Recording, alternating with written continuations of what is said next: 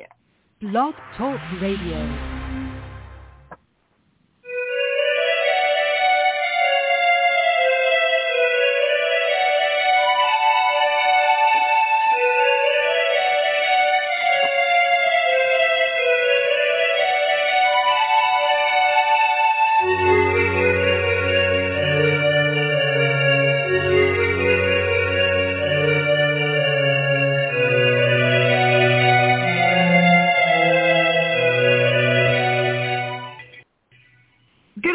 Welcome to Saturday. This is Desperate House Witches. I am your host, Raina Starr.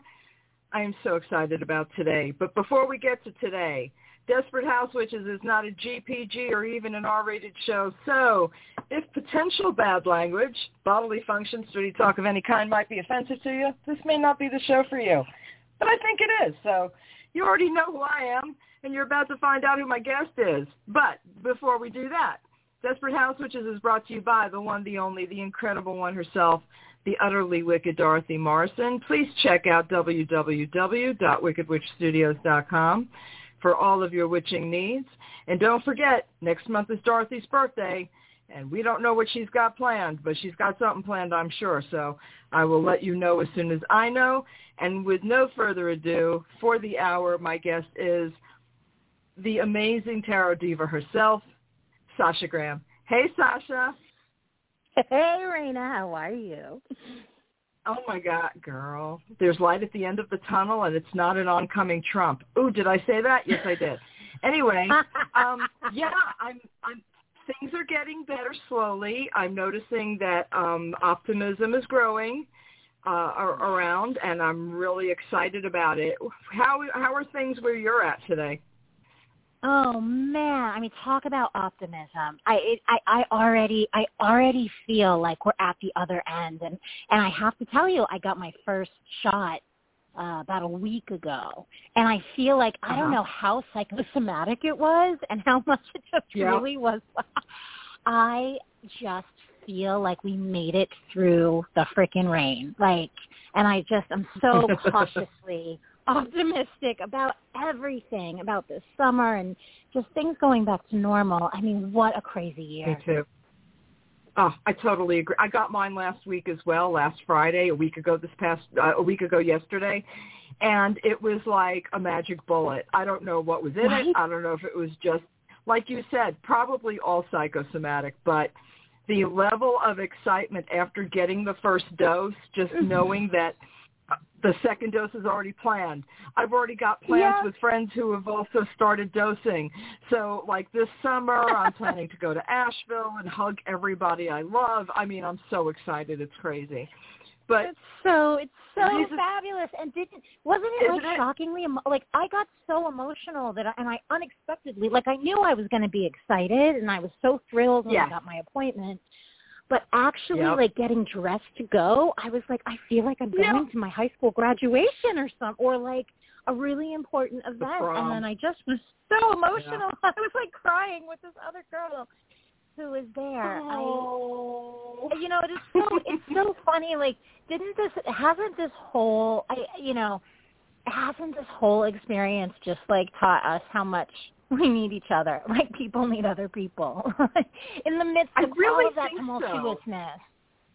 Right? I know, I agree. And but what I also found out the opposite, though. I found out that I'm actually okay by myself, and I think it was weird because, I am a known extrovert, you think?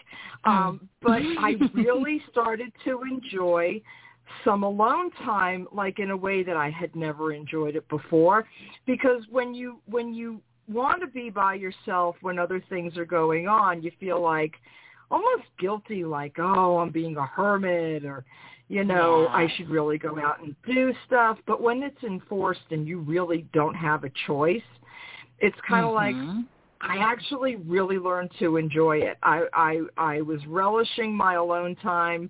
I'm glad to give up a portion of it, but I'm reticent to give it all up, I'll tell you honestly, because this extrovert has learned the value of some quiet time.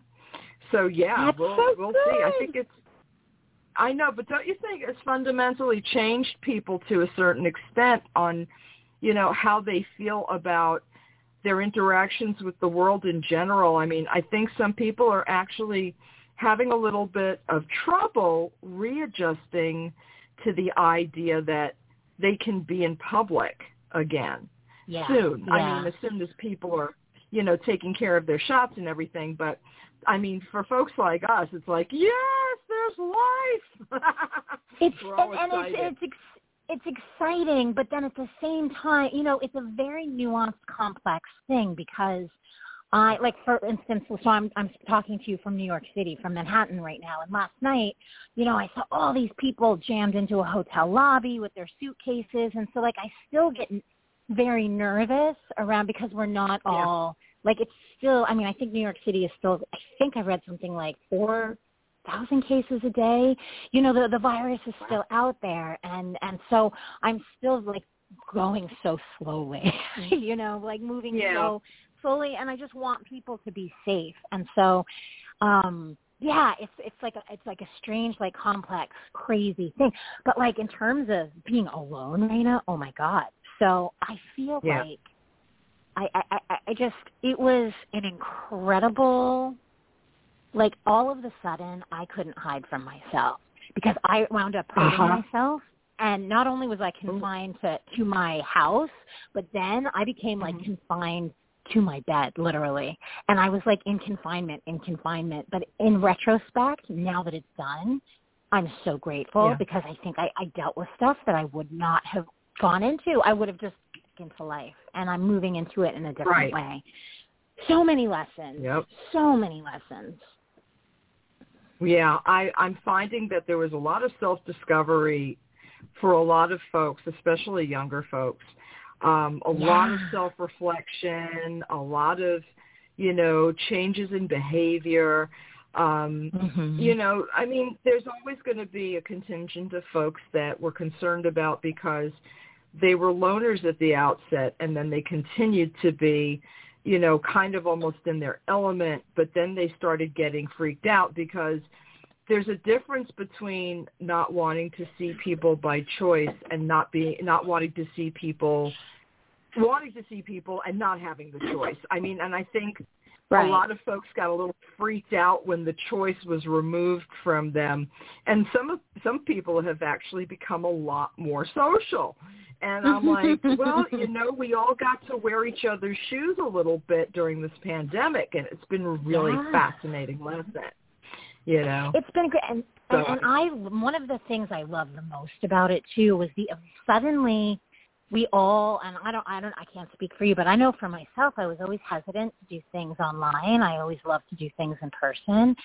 And suddenly I found myself teaching online, and all of the teachers of the world that were previously inaccessible.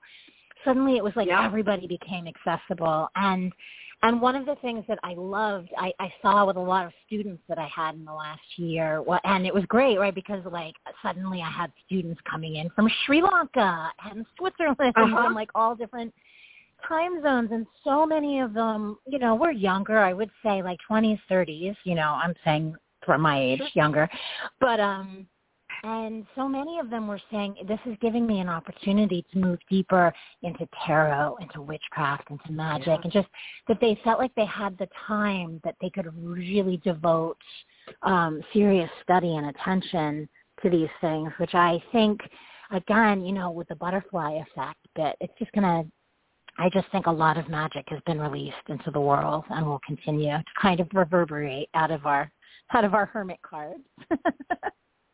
I hope so. I'm concerned that, humans generally have a very short attention span and an even shorter memory. And my concern is that the lessons that we learned in this past year, and it's only been a year, it seems like 30, but it's only been, the pandemic has only been really seriously in everyday thought for the past year, and or a little bit over that. And I'm just concerned that we're going to jump so fast to try to get life back the way it was that we're going to forget the lessons we learned in this past year. And I just hope people retain whatever it was you went through, whether it was concern about not being able to see loved ones or not being able to go places or, spend money or whatever it is. I hope you remember what this all felt like, because it could happen again very quickly and very easily. So I just am fearful that people will forget everything. But I'm hoping that the lessons remain. I really do, because the ability to go and sit in on Circle in New York from here in North Carolina was not something I'd ever thought I'd have the opportunity to do. But I have, and it's been wonderful. And, like the Llewellyn Con was amazing. And the ability to, see you live was fabulous, and it was very exciting to have all these wonderful authors so accessible, whereas I wouldn't have been able to go because of the commitments I have here.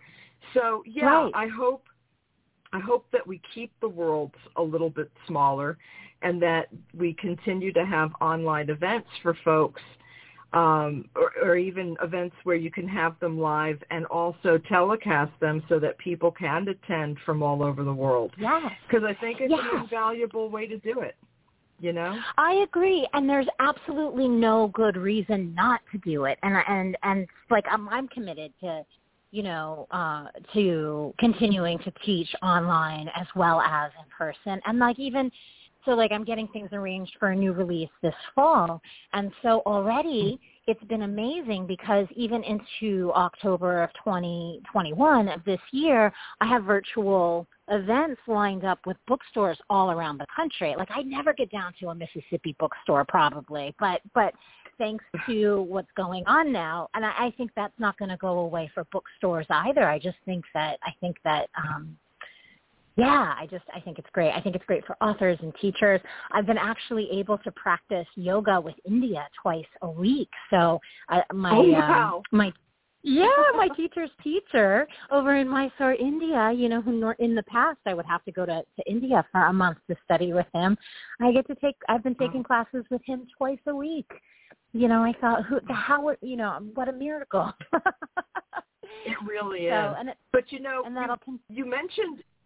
mentioned your book, and that you're preparing, and I want to make sure we talk about it because it's very exciting.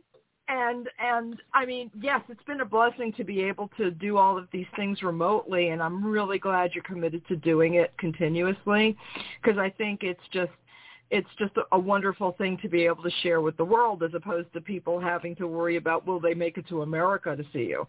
So that's wonderful. But the reason you came on today,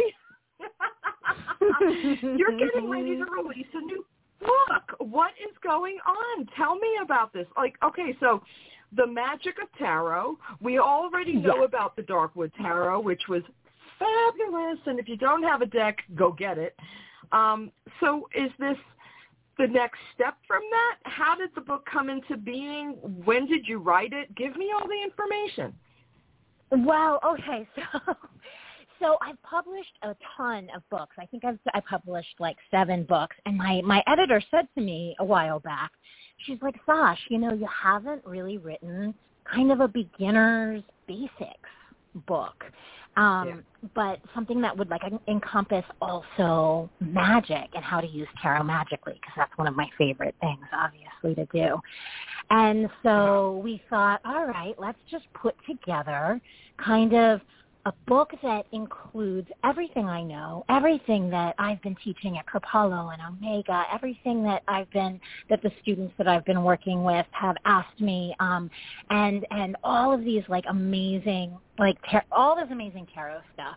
And so I was like, all right, let's do it. And interestingly, I was finishing the book into the pandemic. So as early as last year. And what's phenomenal about the Magic of Tarot is that not only it's got basics of tarot and basics of magic, but it's an opportunity for me to really go into depth with tarot shadow work. So I go into that with the Darkwood Tarot. Obviously, the Darkwood Tarot is a shadow deck, but I had a limited word count of what I could fit into the book that came with the deck. So I got to go into great detail great detail on the on Shadow Tarot, and then also include a lot of things like my 7 sacred cornerstones of natural magic, and all of these other kind of specialized classes I've been teaching are all inside the Magic of Tarot. And then Abigail Larson designed the cover. She's the artist from Darkwood Tarot, so the two really go well together. They're well suited. Oh, that's awesome. So, but I'm assuming that I can use the Magic of Tarot with basically any deck I have. Is that correct? Absolutely. Absolutely. Awesome. Yeah. Awesome. I always write from, I'm like very Rider-Waite Smith based, even when I make the tarot deck. So that's like my foundation. That's always where I'm writing from, pretty much. Is it unusual that, and I don't know, maybe it's just me, I never really thought of a tarot deck as a magical tool. I mean, Really? I always thought of it as I've always thought of, which is why I find this fascinating, because I've always used tarot as it's, just as a divination tool. I've never used it as a magic. Yes, please enlighten my dumb ass, because I am here to learn. Oh my gosh. Well, so one of the things that I learned very early on in my tarot practice, especially with the tarot school here in New York City when I was a student with them years and years ago, Yep. I was utterly sort of delightfully surprised when I really realized that the world of archetype is all right there, that you can move right into a tarot card, and it has its own intelligence and it has its own energy. And so when you move into a card shamanistically or with a guided meditation, and you find that you're actually having a conversation with the energies inside of that card, and that you can explore any of the cards just as much as you would like explore an herb or a tree or any like natural thing. It was such a wild game changer for me. And then it was like, it made so much sense.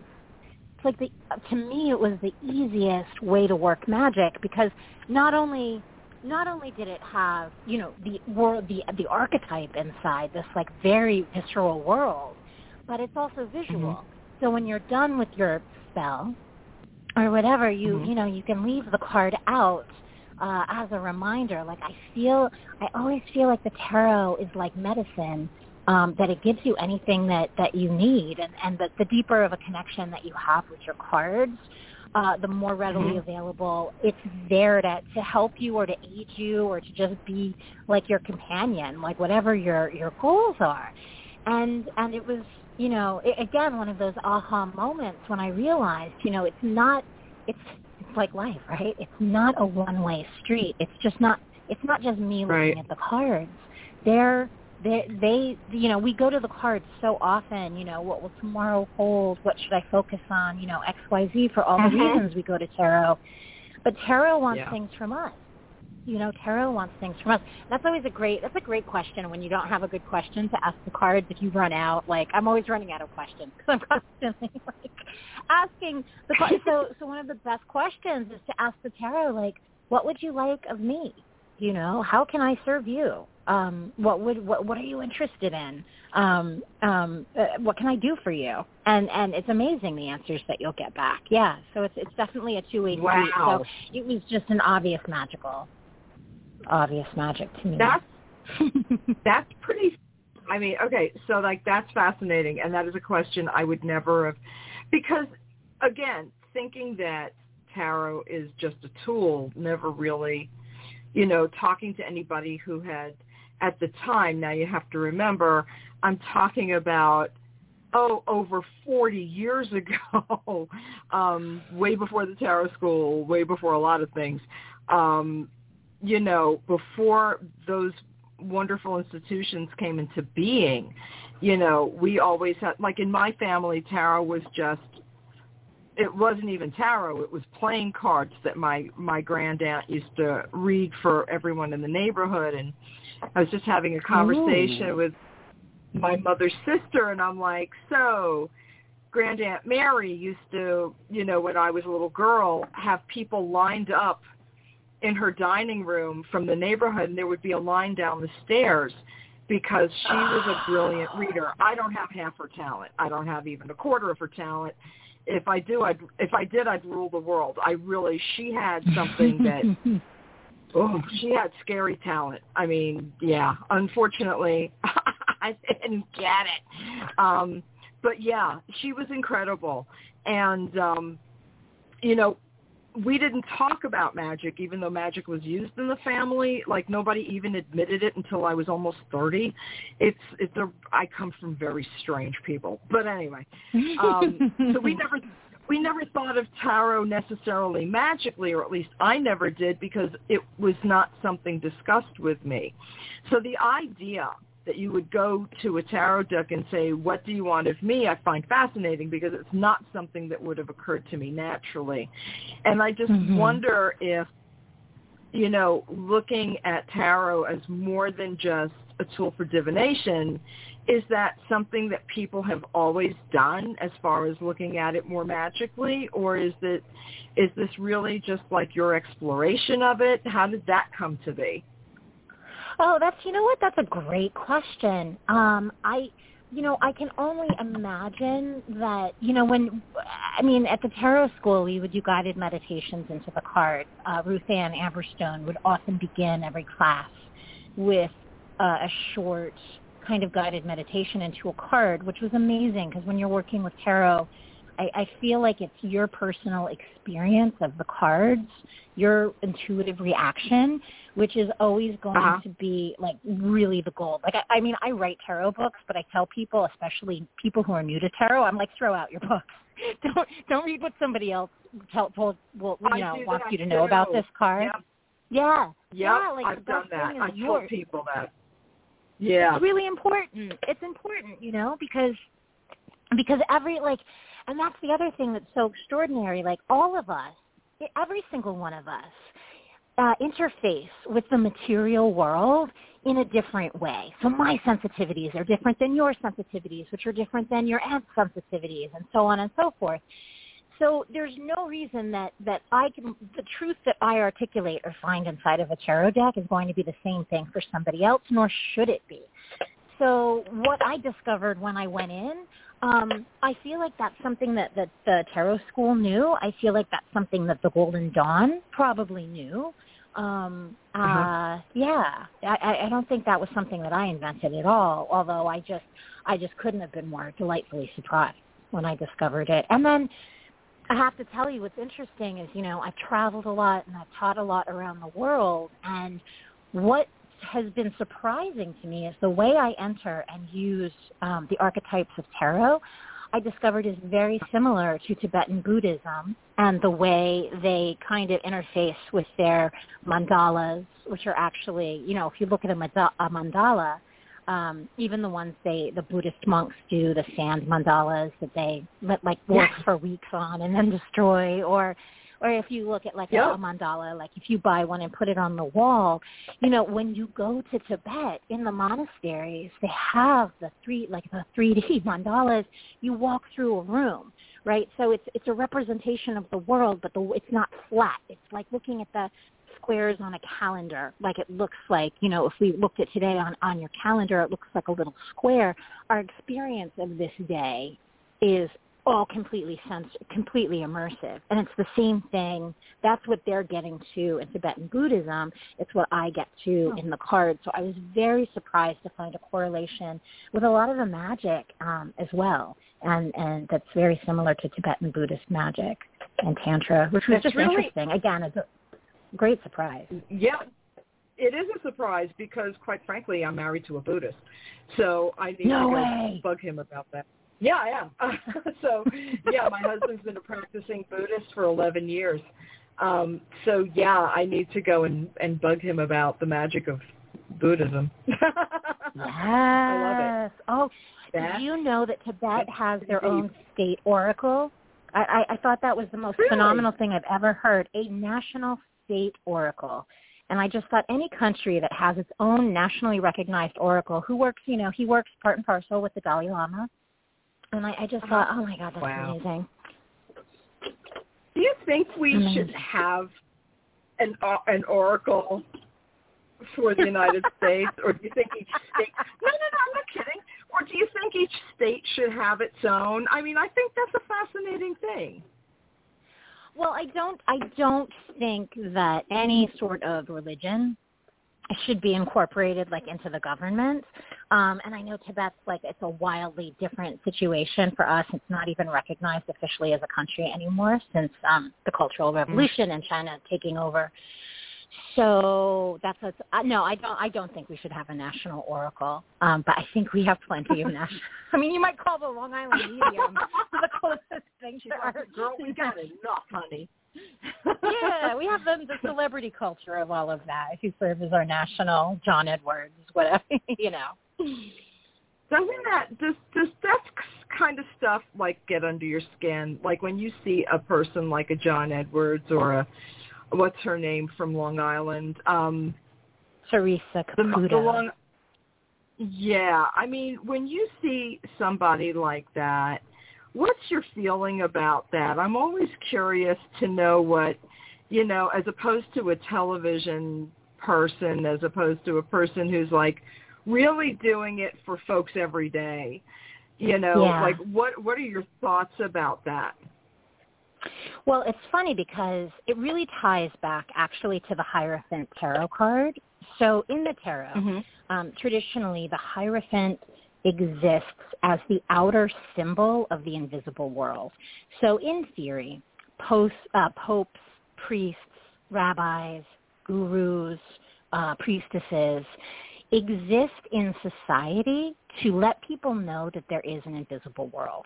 Now, you and I think about this stuff all the time, 24 hours. Like we think about magic and mysticism and shamanism and energy because that's who we are. But that's not normal for most people. That's really not a normal, you know, most people, you know, will show up for their daily, like weekly devotion at whatever their chosen thing is, and that's that, and they put it away. And so I think that in any way that there are figures that, like I think one of the greatest things that tarot card readers do just in general for the general public, and one of the reasons that people go to readers for, and they don't always even realize that's one of the reasons that they're going, is because a tarot reader, when you go, like if you know, believe in tarot and you believe in intuitive and psychic readings and you go and sit down for a reading, and then you tell your friends, oh my gosh, she saw everything. She saw X, Y, Z. There was no way she could know. That's exciting, but it's confirming for people that there is magic in the world. It's confirming for people that there's more to life than what meets the eye.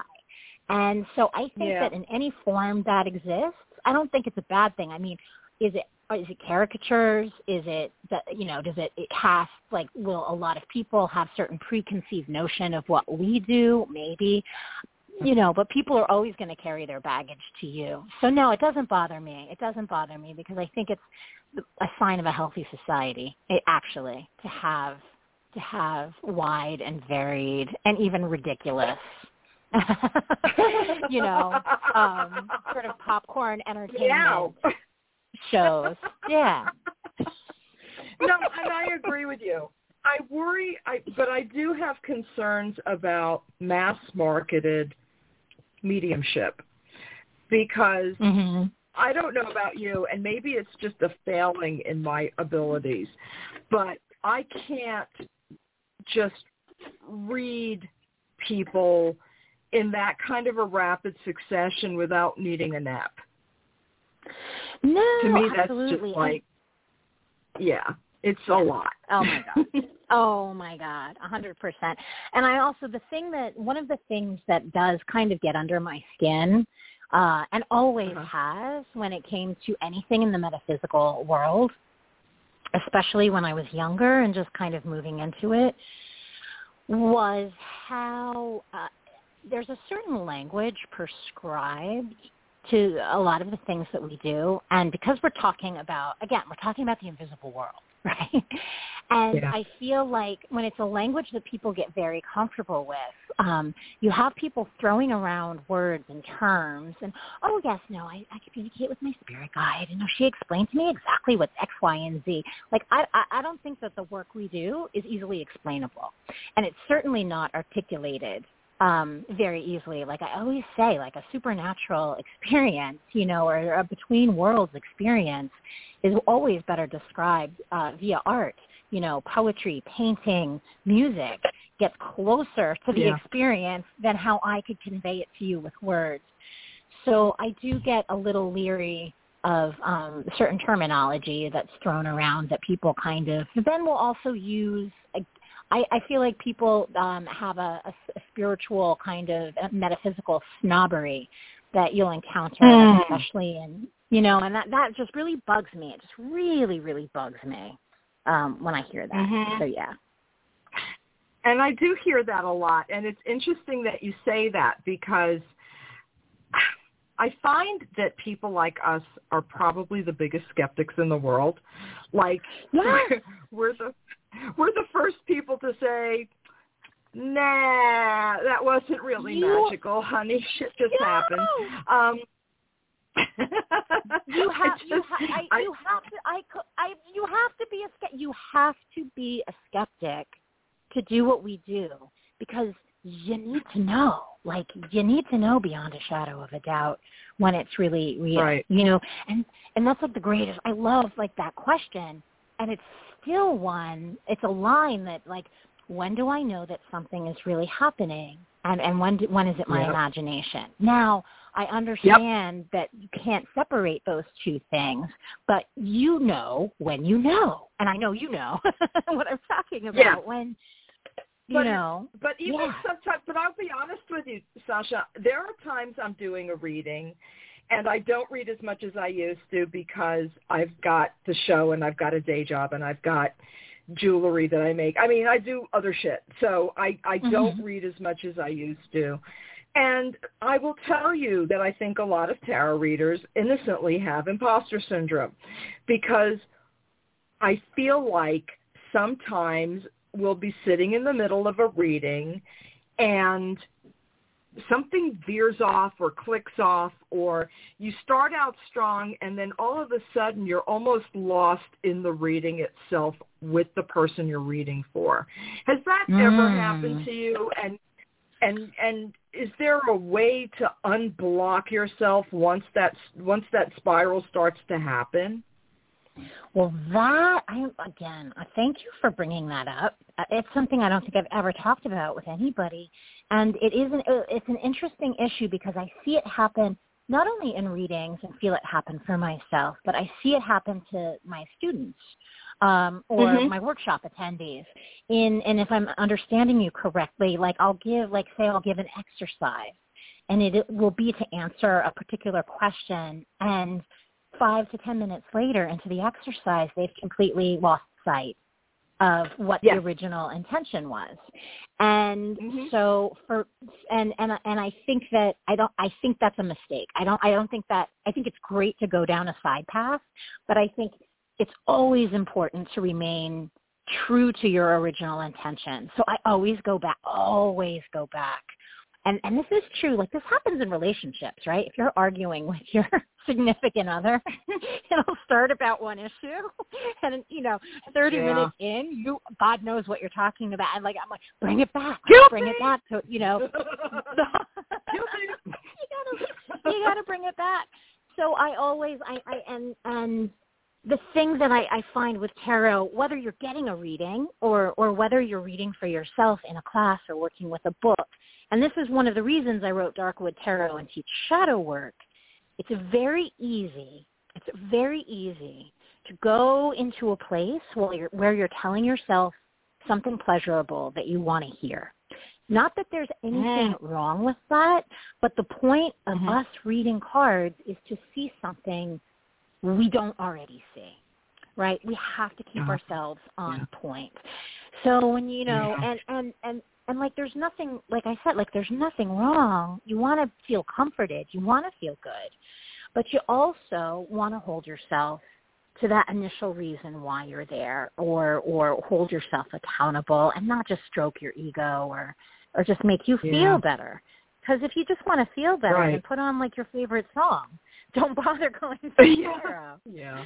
So. Well, I mean, and that's a really good point, you know, and I find that sometimes, because I do question myself, even when I'm reading just for me, and it's like, you know, and I question, is the tarot taking me in another direction for a reason, or am I losing sight?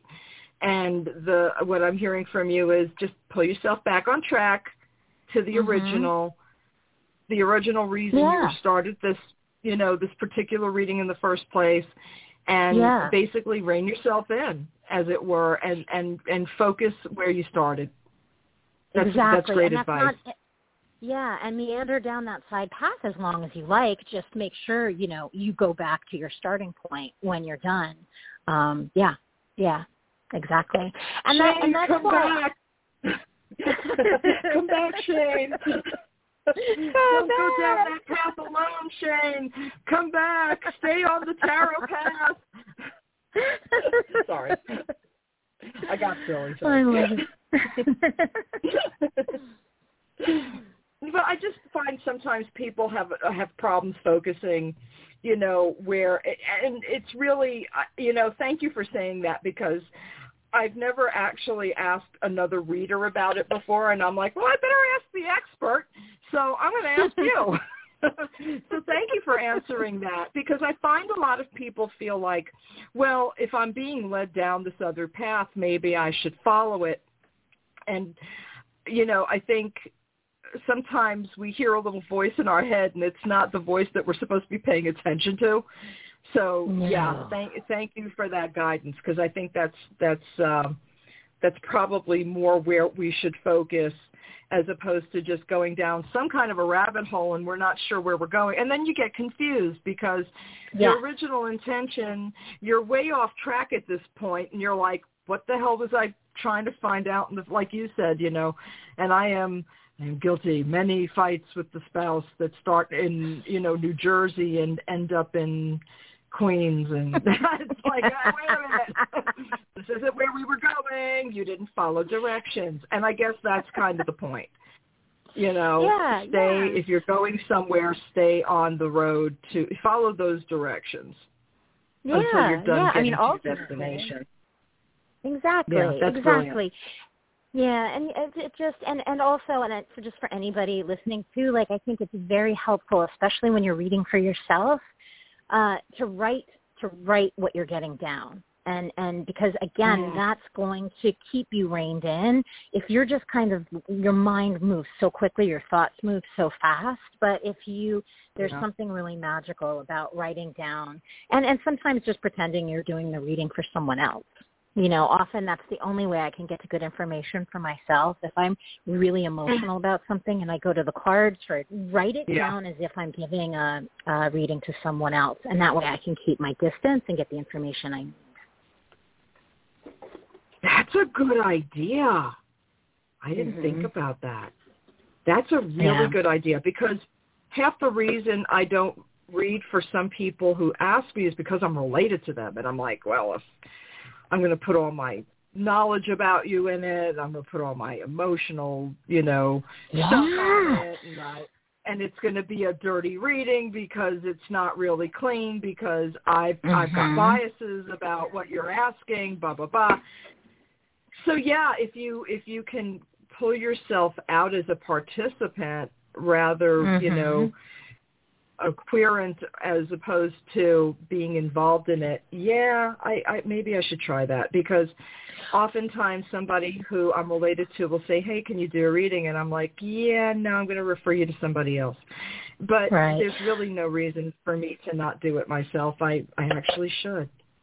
Well, and I can give you two really simple techniques to do that with, which has always served me really well, and I find it really fun. It's not going to necessarily work for everyone. It depends on your personality and how willing you are to do something like this. But one of them I actually learned from Rachel Pollack, which was, she gave us an exercise about, at I think it was the Reader's Studio. She gave us an exercise and said, come up with like a crazy name, you know, like Madame Sosatris.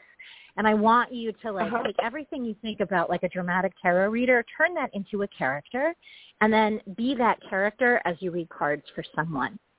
And I went crazy with that and loved it. And the reading that I wound up giving, even though I was playing this character, because playing someone else pushed my ego to the side. So I was so focused on getting the information through and my accent that I made up that it wound up being a really phenomenal reading, right? So you could pretend you were somebody else, not you, and sort of put on this hat of like, I don't know, like a Jersey Shore mysterious fortune teller, like a boardwalk reader, and you know, and be that person, and then you're not going to necessarily access the stuff you know about that person.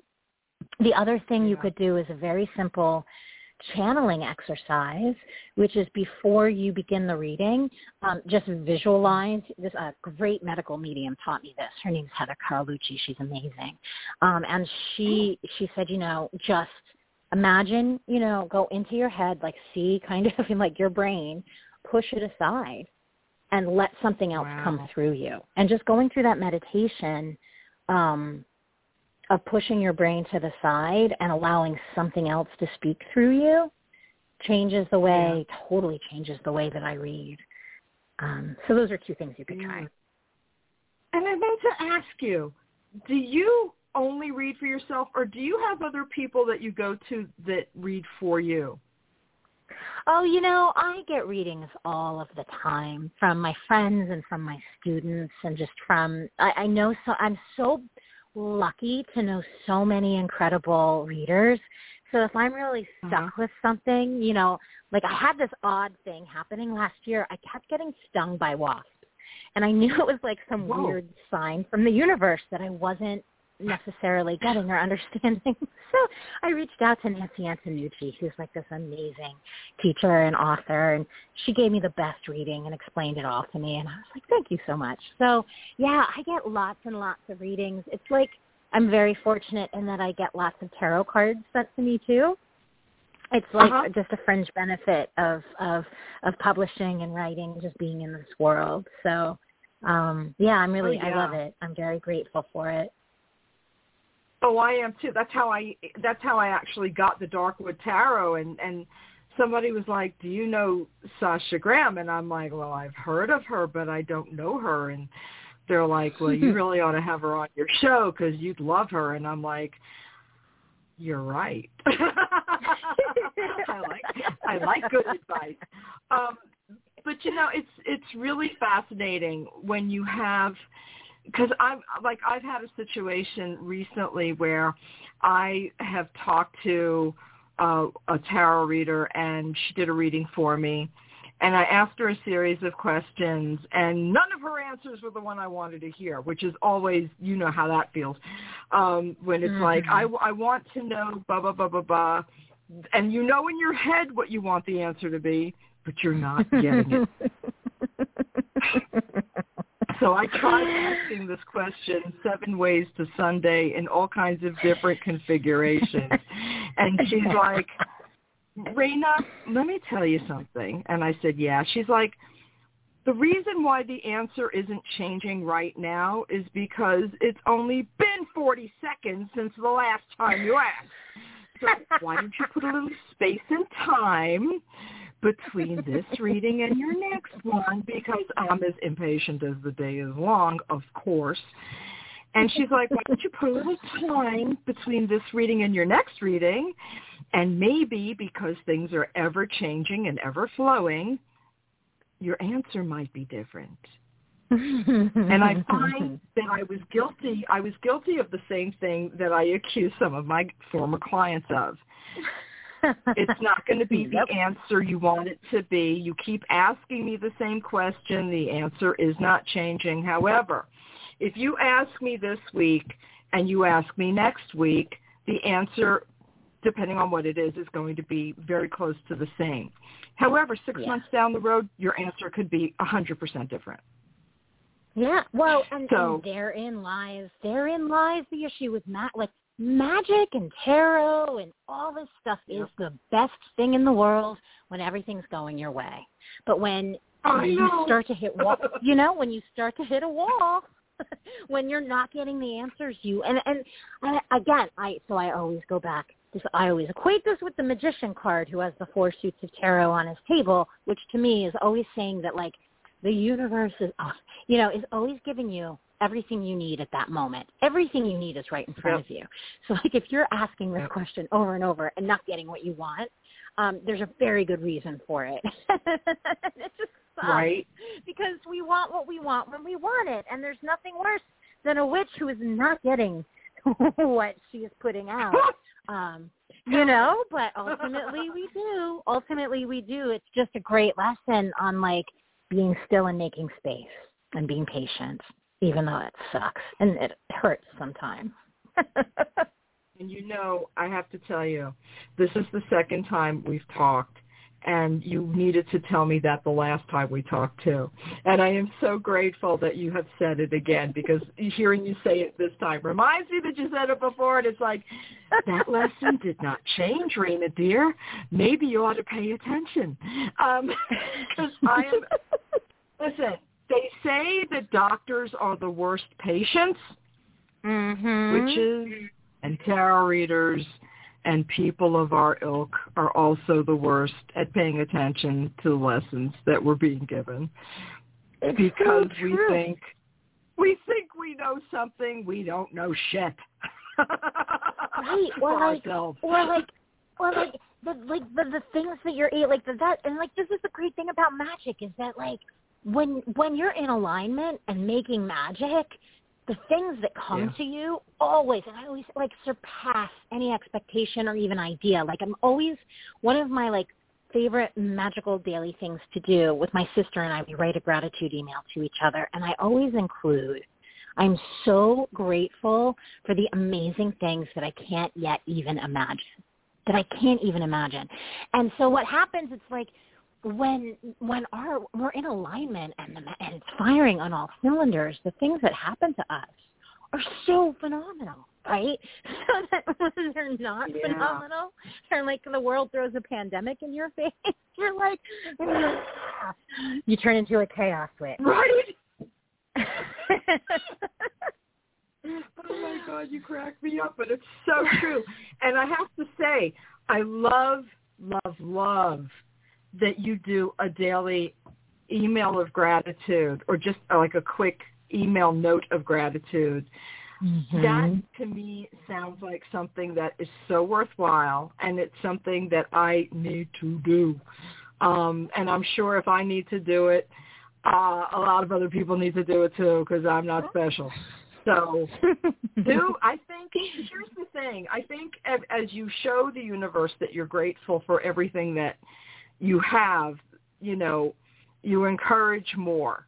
It's kind of like when you have it's just like a spouse or a partner of any kind. When you do something nice for your partner wants to do more to make you happy, because your partner felt really good when you did the really nice thing in the first place. So let's get some more of that good vibe going.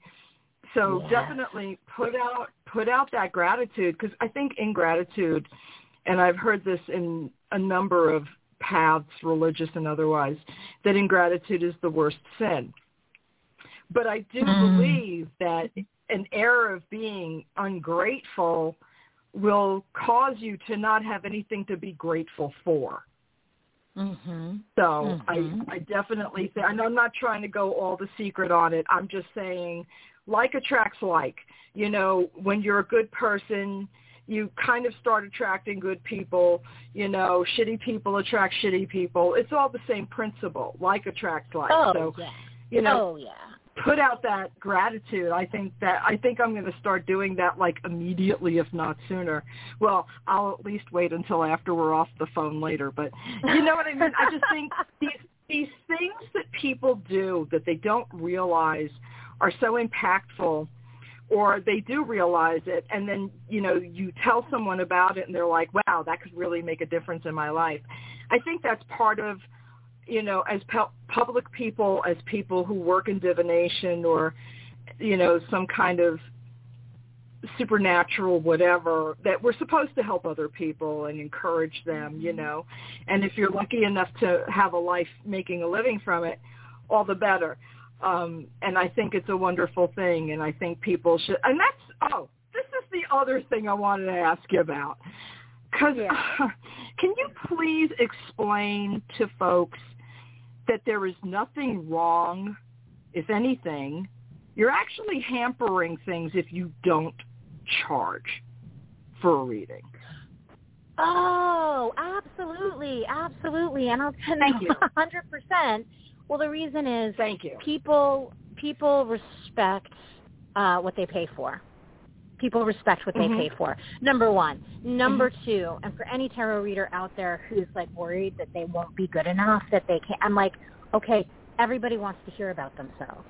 Everyone wants to sit down and talk about themselves. So don't think you're ever going to like suffer for a lack of clients or you're not good enough. Just you being there, regardless of your talent, is like amazing and wonderful and worthy, because, you know, so yeah, you have to charge. And the other thing is just that, you know, the work that you've done, the study, the research, the classes, the workshops, the experience that you have, 100% is worthy. And I'm like, and I am a big fan of bartering too. I do love to barter.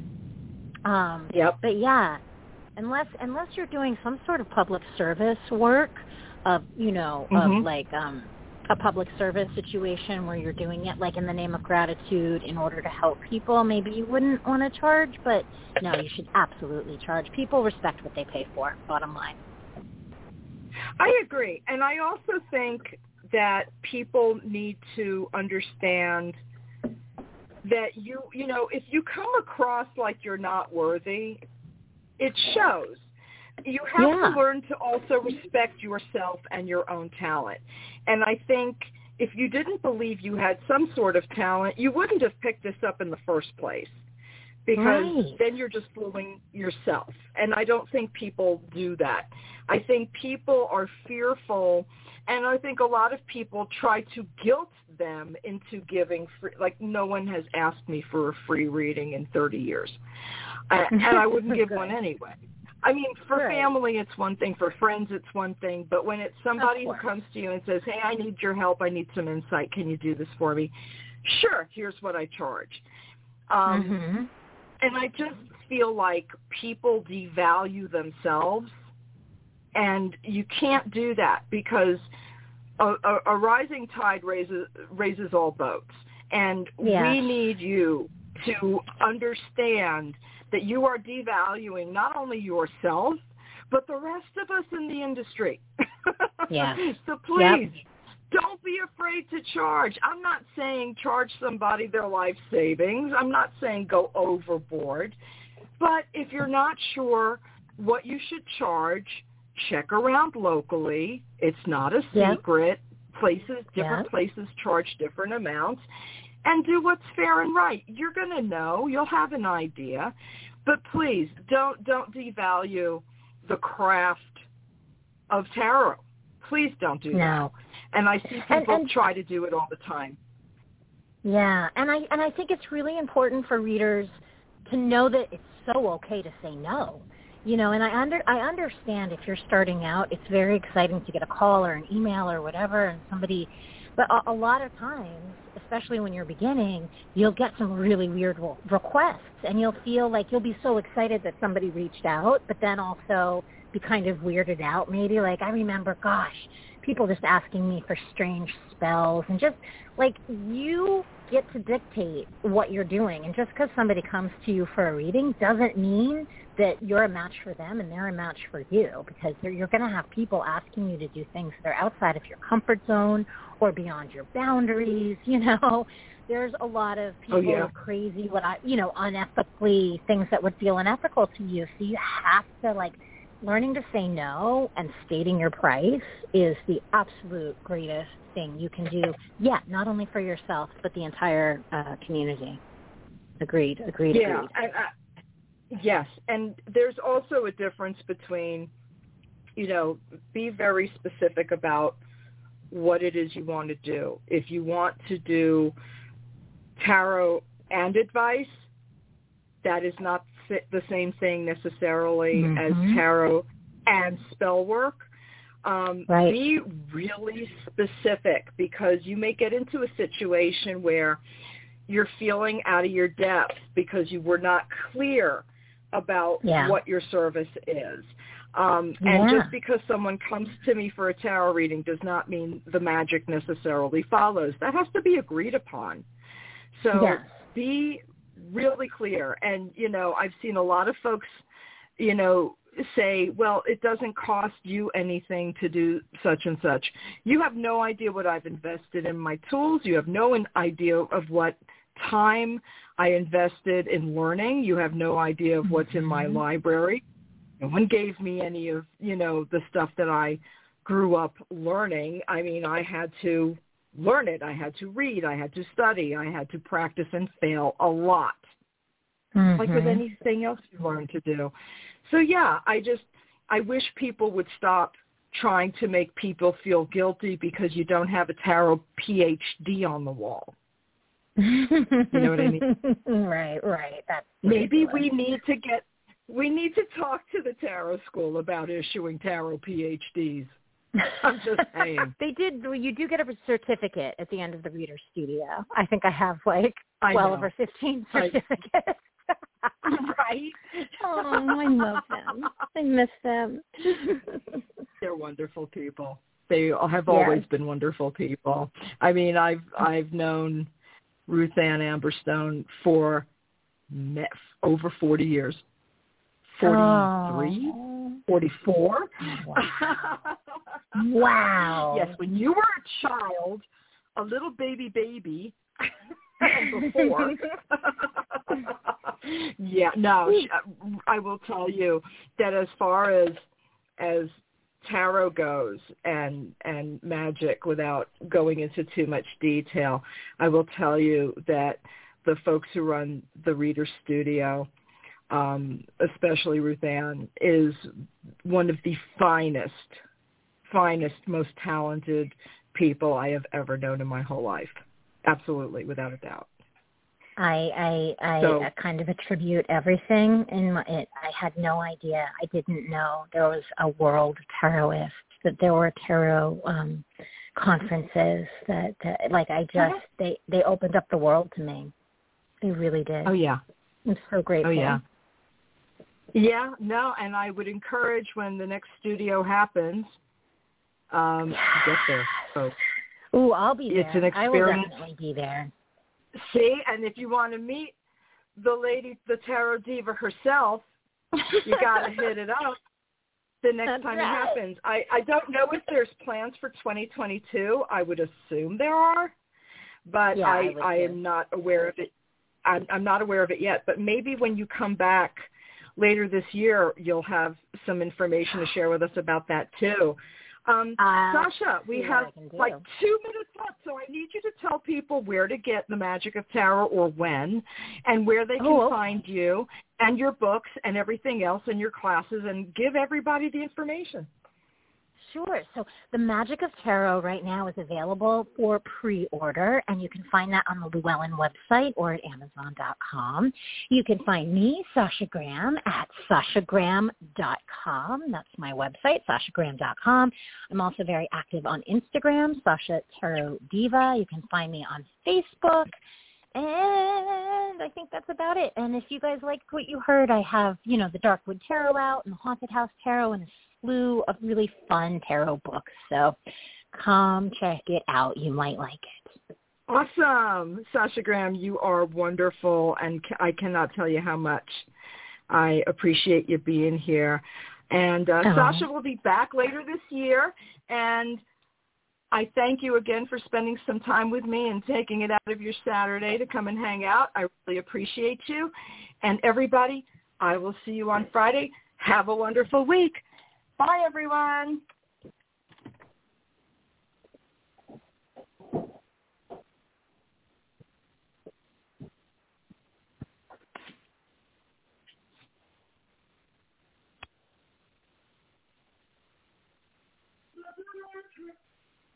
Good love.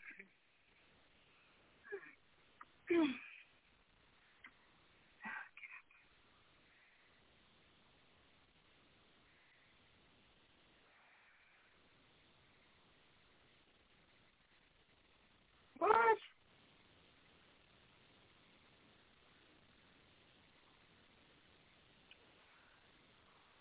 Squid ink. What the fuck? Sash. All right.